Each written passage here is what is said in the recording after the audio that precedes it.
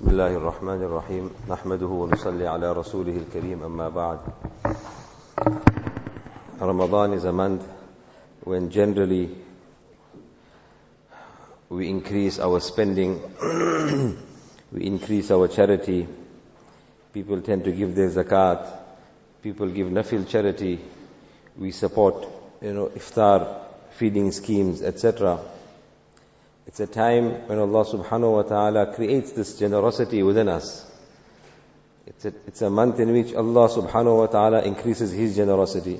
It's a month in which Rasulullah sallallahu alayhi wa sallam used to become even more generous. And in general, the Muslim ummah increases their generosity in the month of Ramadan. In the third juz of the Quran, Allah subhanahu wa ta'ala gives us a principle in terms of our charity. In tubdu sadaqati fani'immahi. If you expose your charity, then that is good. وَإِن تُخْفُوهَا وَتُؤْتُوهَا الْفُقَرَاءَ فَهُوَ خَيْرٌ لَكُمْ.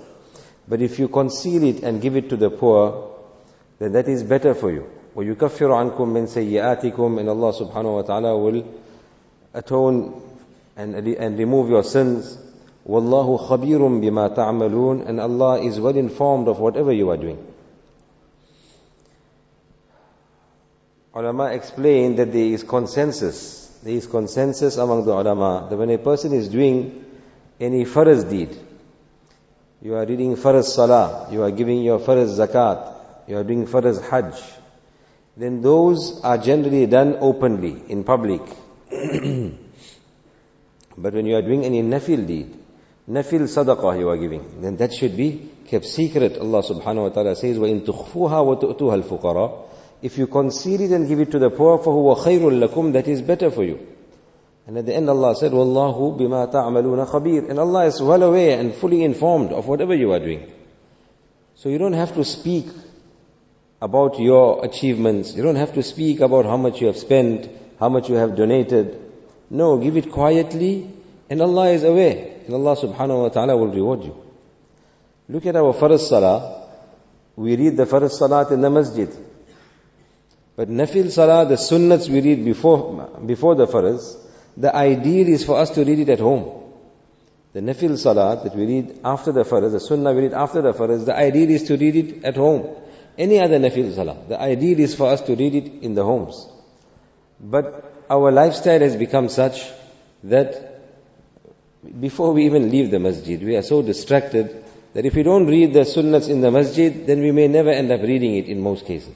Therefore, the habit and the practice today is to read these sunnats and nawafil in the masjid. Otherwise, for your nafil, you should do it concealed from the eyes of the people.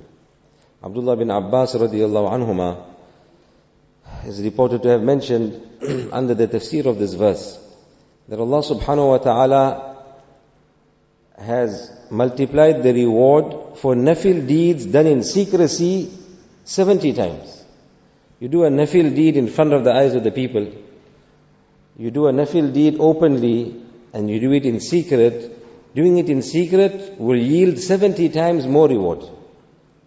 And when it comes to your farz actions, when it comes to the obligatory deeds, then doing that in public, doing that openly is multiplied 25 to 27 times. Salat we read in Jamaat, farz salat, if you read in Jamaat is multiplied 25 to 27 times. But the nafil, if you read it concealed, Abdullah bin Abbas radiyallahu anhu says that this is multiplied 70 times in comparison to reading that nafil in the open eye. So this is a principle by which we should abide. When it comes to our nafil actions especially, then keep it as concealed as possible. This is how we will protect that deed. And we were discussing the aspect of intentions and niyats a few days ago. One is to carry out the action, and the other is to take it with you in the court of Allah subhanahu wa ta'ala.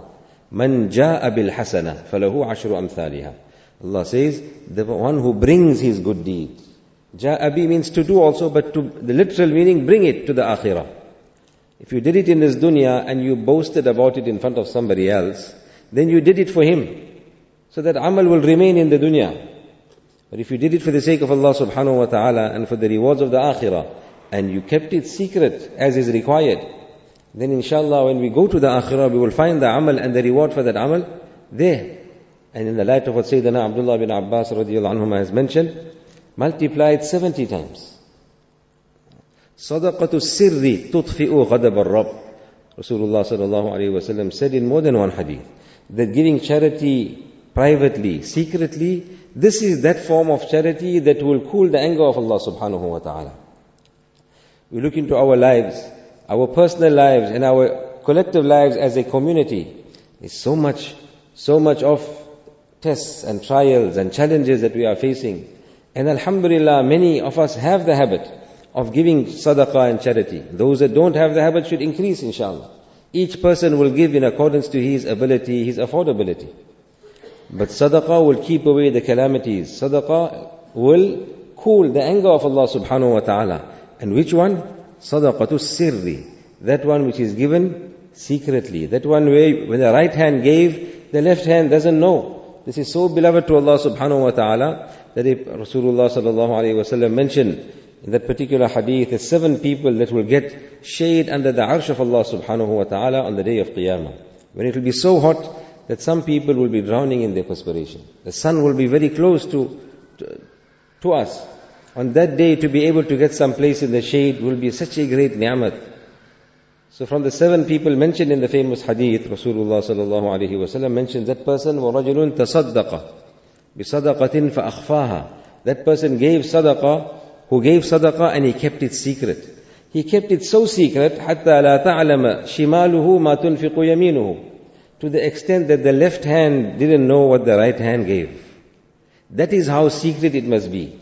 That is the ideal, respected friends and elders. Allah subhanahu wa ta'ala give us tawfiq of understanding this.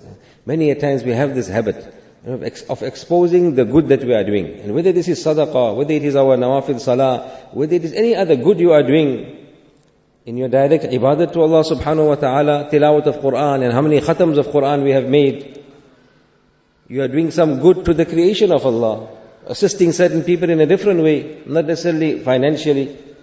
Then keep it as secret as possible. In this way we will be benefiting first.